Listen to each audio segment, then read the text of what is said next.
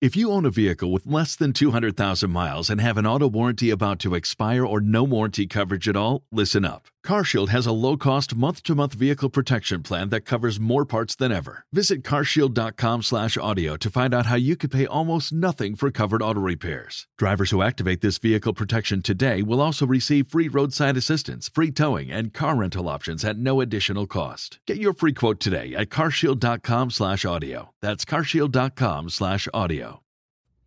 Welcome to Radical Personal Finance, a show dedicated to providing you with the knowledge, skills, insight, and encouragement you need to live a rich and meaningful life now while building a plan for financial freedom in 10 years or less. My name is Joshua Sheets, and today I would like to talk to you about a second housing-related idea that I have changed my mind on. Previously on Radical Personal Finance, I shared with you how I've changed my mind about the value of a vacation home. Specifically, I have come to appreciate that there are benefits of a vacation home that I didn't understand when I was younger that I now understand more clearly. And I see why many people, especially wealthy people, want to maintain a vacation home.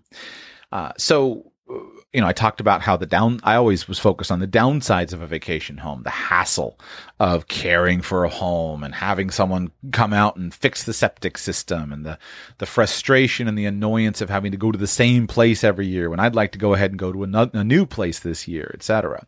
But how I've come to recognize that actually having a vacation home is a big benefit, right? You can invite your friends, say, come to the lake house this weekend and enjoy more time with your friends, or your children have a spot where they can invite their friends to come out for a great weekend on the lake.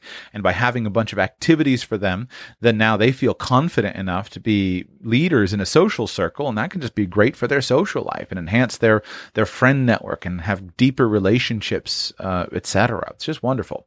And so I've talked about how I now appreciate things I didn't appreciate. Now, here's a corollary of that I've also come to appreciate, and that is the topic of simply having multiple homes. Now, those multiple homes could be vacation homes, but in this context, I don't want to restrict them to vacation homes. These concepts are clearly related, but I want to talk about some things I didn't discuss in the vacation home episode. Similar to how I used to think about vacation homes as a hassle, I also used to think about having multiple homes as a hassle. Most of the time, people who have just multiple homes, they generally tend to be on the wealthier end of the scale. But when I was younger, I didn't understand why a wealthy person would want the multiple homes.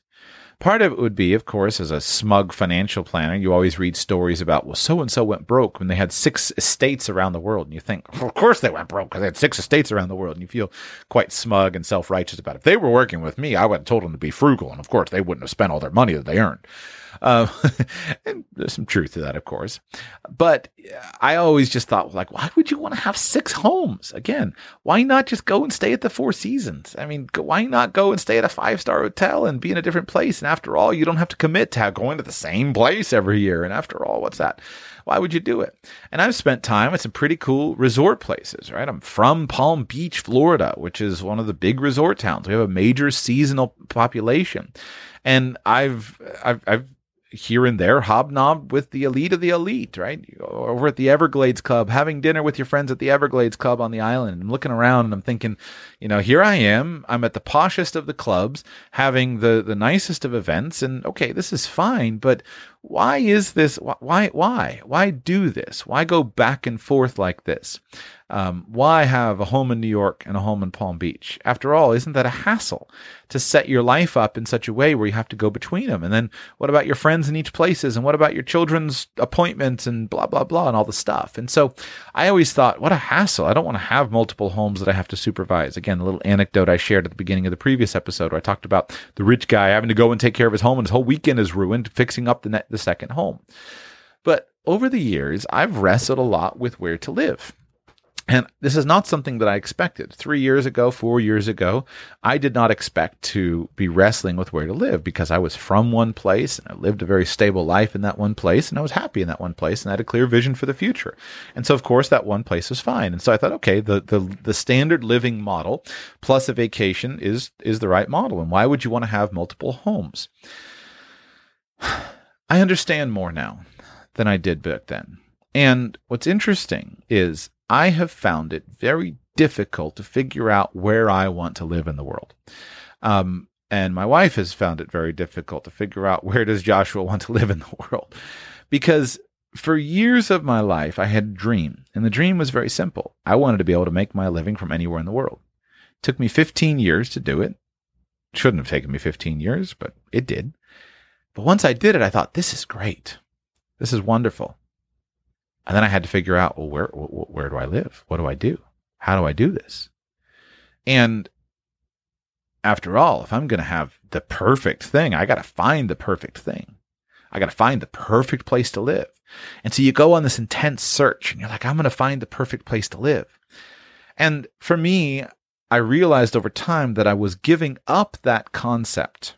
For example, I've talked about this in the international space. One thing that brought me a lot of personal freedom in my thinking in the international space was when I realized, listen, there is no perfect country. The United States of America, it's not the perfect country. England, not the perfect country. Argentina, not the perfect country. Canada, not the perfect country. No country is a perfect country. And it brought me incredible freedom through the concepts of flag theory and PT living when I just thought, just use each country for what they're best at.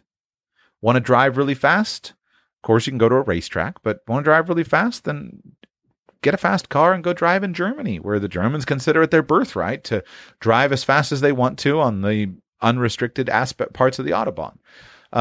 Want to go gamble and sleep with prostitutes? We'll go to Costa Rica, right? Want to go and hobnob with the poshest of the posh and hang out on your yacht? We'll go to Monaco. Go to Dubai, right?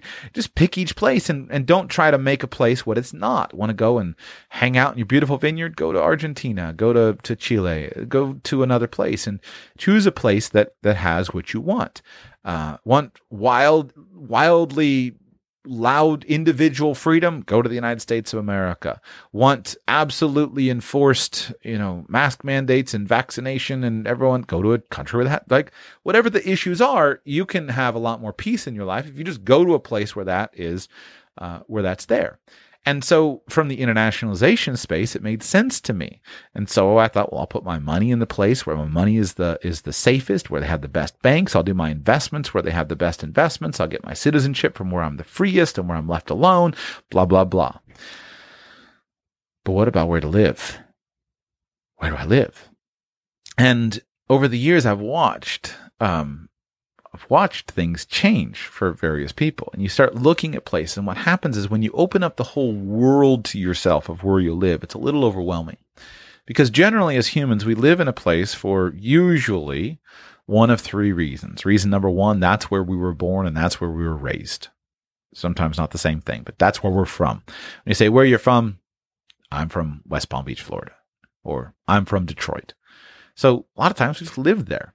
Now, in the United States, this is less common, but most people around the world live in a place simply because that's where they're from.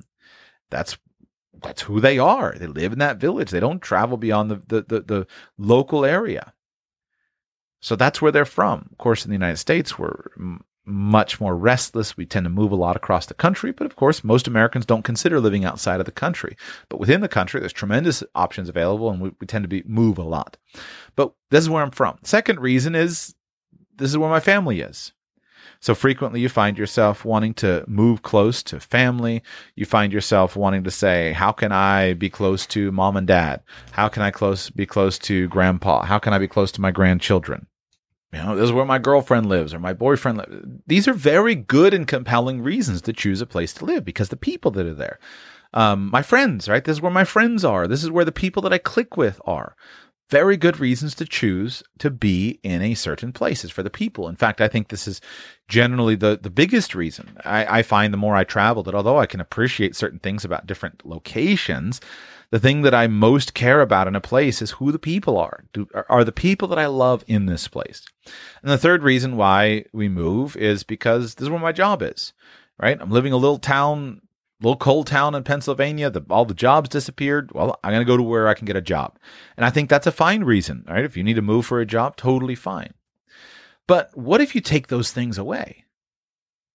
What if you're choosing not to live where you're from? What if you're not intentionally choosing to live where your family is? What if you are not making your money in a specific geographic location? Well, now literally the world is available to you. And I thought, oh, this will be great. After all, I've achieved my goal. I can live anywhere in the world. It's going to be wonderful. And I have found it utterly overwhelming, completely and totally overwhelming. And it's like, it's too much. You think about, there are times where it's just too much. Someone is a glutton, right? It shouldn't be possible for us to have as much rich food available to us as possible. It's why historically many rich kings died of gluttony, because just too much. We're not meant to handle it. And in some cases, it has felt that way with regard to freedom. Well, it's too much. Like, how am I supposed to choose this? And what happens is you can get into this intense analysis. And after all, you got to make the best decision. So what's the place that I'm going to live? Where am I going to live where it's the best?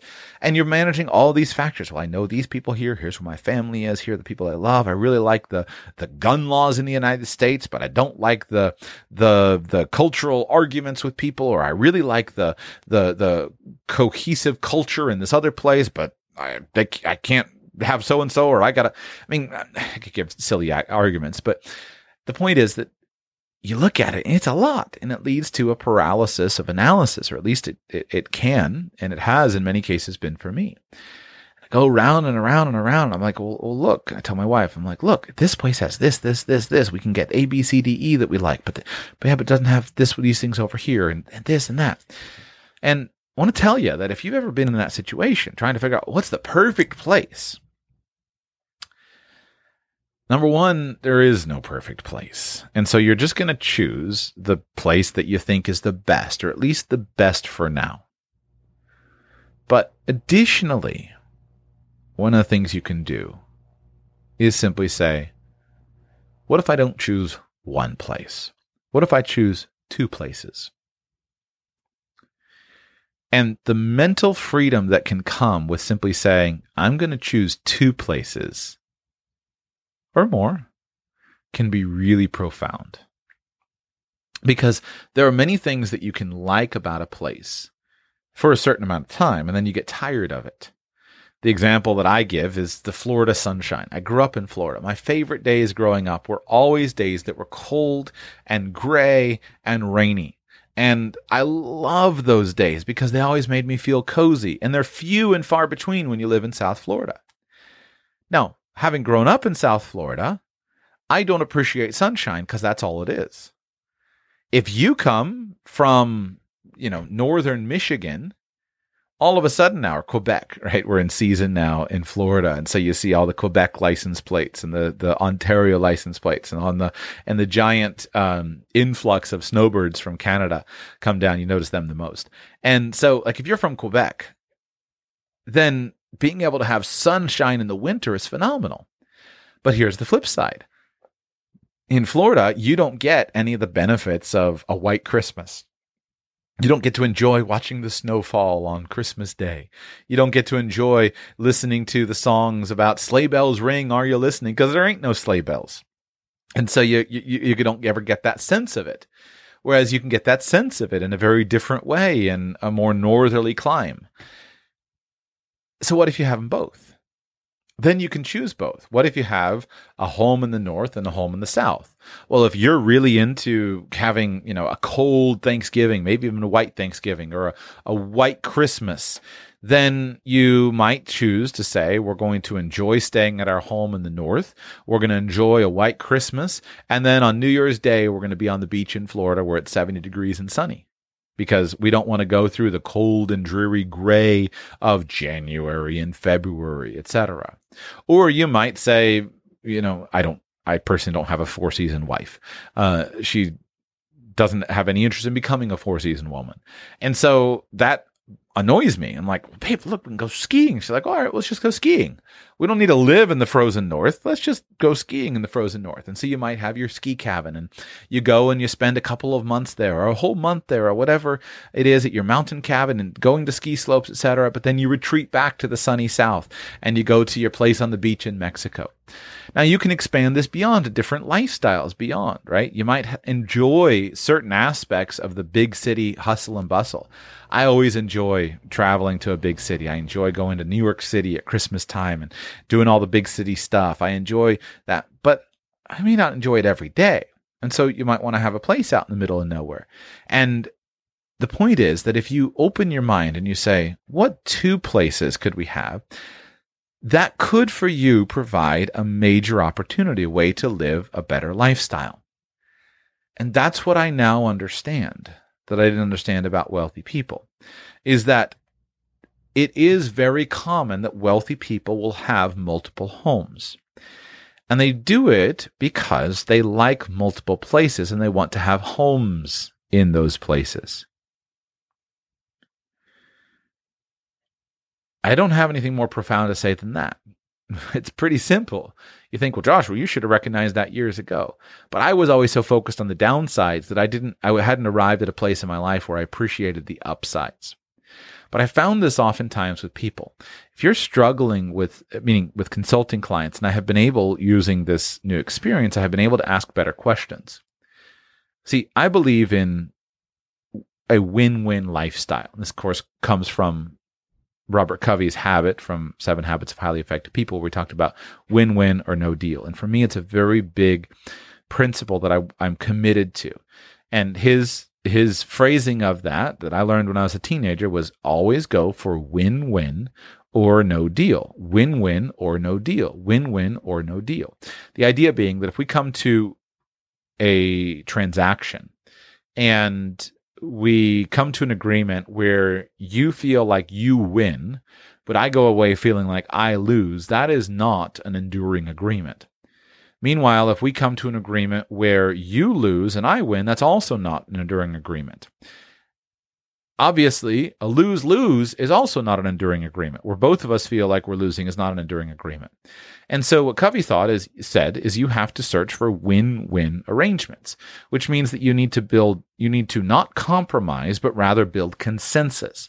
And so, especially in your most intimate relationships, all right, your business partner says, I want our business to be in such and such a place. Your wife says, I want us to live in such and such a way. I don't want to do that. You have to look and find either a win-win deal where both of you feel like you win, or you have to stay committed to say, no deal, we're going to keep trying. And this is hard. This is hard in many situations. It's not automatic, but you have to keep working at it until you can build consensus. Compromise often leads to hard feelings. Not always. Sometimes you can compromise on things that are just not important to you, right? Frequently, where do you want to go for dinner? Let's go for Chinese food. I don't want Chinese food. I got Italian food. Okay, I'll compromise. I don't care let's go for Italian food. That's fine. But if you don't like Italian food, don't compromise. You need to look for the third deal. How about Brazilian? All right, great. Let's do that. You got to find the third option until you reach consensus where everyone is happy. Compromise often makes people feel bad. So when you're looking at where to live, oftentimes compromising and saying, well, I really want to be close to mom and dad. Yeah, but I don't want to live in California, right? Or I really want to live in California. Yeah, but it never gets any snow, or versions of that. And so many times the right solution is just keep looking for a great third option. But what I want to tell you is, when it comes to your housing and where to live, many times I think you are better off if you expand your ideas and you say, well, what 2 places could satisfy us? Or could we live in both places? And while I feel like this is blindingly obvious now, I recognize that it was not always blindingly obvious to me in the past, and it may not be blindingly obvious to you. So if you're thinking about where to live, what if you gave yourself 2 places to live or 3 places to live? That way you could have the best of both worlds. Now, obviously, in order to do this, you either need to You need to not depend on a specific location for your constant income. The working model where you're expected to show up at an office, the same office or the same job site, 250 days per year, this won't work. But if you generate your income remotely or you live off of your investments, this will work. Or if you have some form of seasonal work, this can work, and this will work. This does work, because now you can say, you know what? I do want my children to have a close relationship with their grandparents. I do really want that. So tell you what, let's go ahead and buy a condo in the same community where our parents are, or let's buy a little house down the street, or let's get a bigger house that we can kind of share, but not all the time. So that way we can have that. But I don't want to stay there all year. Let's also have a second place that's very far away, that's very exotic, that has other benefits. And while I could circle the globe, giving you the advantages and disadvantages of different places, I think I'll keep this simpler and just say, ask yourself that question. If you, as I have spent a lot of time doing, talking with my wife, right? Honey, what's important to you? Here's what's important to me. And you're putting these things down. And in some cases, my wife and I can't find the consensus. She values these things. I value these things. How do I solve this? I want her to feel valued and appreciated and have all of the things solved. And I also want to feel like all of the things that are important to me are met. I don't want to compromise. I don't want to just say, you know what? I'm just going to give up what I want to go with what you want. I think that's a recipe for bitterness. Similarly, I don't want her to compromise. I don't want to say, well, honey, I don't care what you say. We're just going to do what I want, because after all, I'm the one that can. Both of these are bad. These are bad. So you're looking for it. But one of the things that we have struggled with is, well, where's that location that has everything? Not one it's unlikely that one location is going to have everything. But what I found very helpful is, okay, what if there were two? What two locations could we use? Now, don't get scared of this financially. And let me give you a couple of specific financial tips. Let's say that you had two locations. Let's say that you had two places that you were interested in. As I stated in the show on vacation homes, I think we often sell our capacity short. For many people, being able to afford one home is such a challenge that they can't quite wrap their mind around the idea of having two. And then that same mindset can continue even after you are no longer living hand to mouth, paycheck to paycheck, month to month. And yet what's true is that you actually could afford two, especially if you were thoughtful about the kinds of things that you did. So what might you do? Number one, you might just simply structure your life in such a way that you could simply have two places. You might do that with a vacation rental. You might set up an arrangement where every summer you rent the house for 3 months in the town where your parents are so that you can spend all summer together. Or you might set up an arrangement where we always rent your cabin in January and February so we can go skiing. And so you can do it in the form of a vacation rental. And that can be a perfectly affordable thing, as long as there's some wiggle room in your budget. In addition, you can choose two places that are different. You might have a primary place that is expensive, and then just simply choose a second place that's not so expensive. Either the rental rates are much more modest or the cost to purchase is much less significant.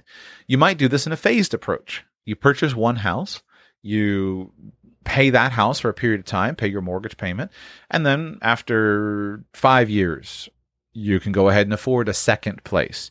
Or after 15 years, you've paid off your mortgage on the first place and you go ahead and buy the second place. And you just do it intentionally and you go back and forth. You can often do this if you'll be willing to take a different standard of living. So for example, my family is not well suited to condo living. It doesn't work for us. I got a bunch of children. They're active. It just would be a nightmare to live in a condo without a big backyard. But vacationing in a condo is fine. And so for a second home, it would be no problem for us to have a condo because during that time, you just simply live a different lifestyle and it's a temporary thing. So you might have a primary property and a secondary property, and they're just different types. You might also choose a more modest living than you would otherwise be able to afford. Frequently, as our wealth grows, we'll upgrade our houses to be more lavish and more ostentatious houses. Totally fine. But sometimes that doesn't give a lot more joy. If you've got 7 bedrooms and your family occupies 3, having the 4 extra bedrooms isn't often that big of a deal. But what you might do is you might keep your current 3-bedroom house. And instead of upgrading, you might buy a second 3-bedroom house in a secondary location that is going to give you a different lifestyle and then go back and forth between them. What's especially interesting about this is if you make that part of the diversity of your life or your children's lives. Many people wouldn't find it all that attractive if you are all that attractive to have 2 houses close to each other. But if there's a big difference in your houses, you got a house in New York and a house in Florida, house in Quebec, house in Florida. Big difference seasonally between those opens a lot of things up. You might have a big difference culturally, right? Got a house in Nicaragua and a house in Florida. It's easy to fly back and forth between Nicaragua, but the cultural differences between these houses are really significant. There might be cross-continental much farther away. We love to spend the summer in Europe, and we really enjoy that kind of cosmopolitan European thing, but we also really enjoy the American thing. Well, go ahead and instead of upgrading from a 3-bedroom house to a 7-bedroom house, just grab a 3-bedroom house in both places. And now you can start to enjoy those different things to a greater extent. And of course, you can fill in more and more scenarios, right? This is how I think about Asia. It's like, I like Asia, but I don't want to live in Asia full time, I don't think. But I do like it. So how can I just spend part of my year in Asia so that I get more of a sense of the culture, more of a sense of being there, more of a sense of the excitement without than is possible with a 2-week vacation or even a 2-week work trip, but without actually committing to 12 months a year, I'm going to live in Asia. I'm going to uproot everyone and go there. And so you can move among them. Now, what's interesting in addition is if you're thoughtful about the places, this doesn't have to be a major problem, and it can actually be a big advantage. I've thought a lot about this over the years, particularly within the guise of international planning. My friend Andrew Henderson, who runs the Nomad Capitalist platform and business, he has coined the term trifecta strategy to describe his approach, which is basically having multiple homes. What has been interesting to me is I've often not been attracted to Andrew's lifestyle. It's often seemed like just too much moving around for me, especially with children. The trifecta lifestyle is basically, okay, let's choose 3 homes. So, Andrew has a home in Asia, he has a home in Europe, and he has a home in South America, and a couple other places mixed in. And so we just go between our homes. This is really fascinating because it can, with careful planning, it can result in a very tax-efficient lifestyle. By not being a long-term resident of any of 3 countries, you may be able, again, a lot of caveats here, but you may be able to spend significant amounts of time in places otherwise thought to be high tax. The example I use here is, well, what if you spent, you generally wouldn't want to become a Canadian tax resident because you have high taxes, but you could spend 3 or 4 months a year in Canada.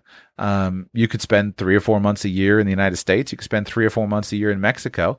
And that could be a great thing to do. I've encouraged many people to do this. Let's say that you're from a country that is relatively, let's make it clean and simple, right?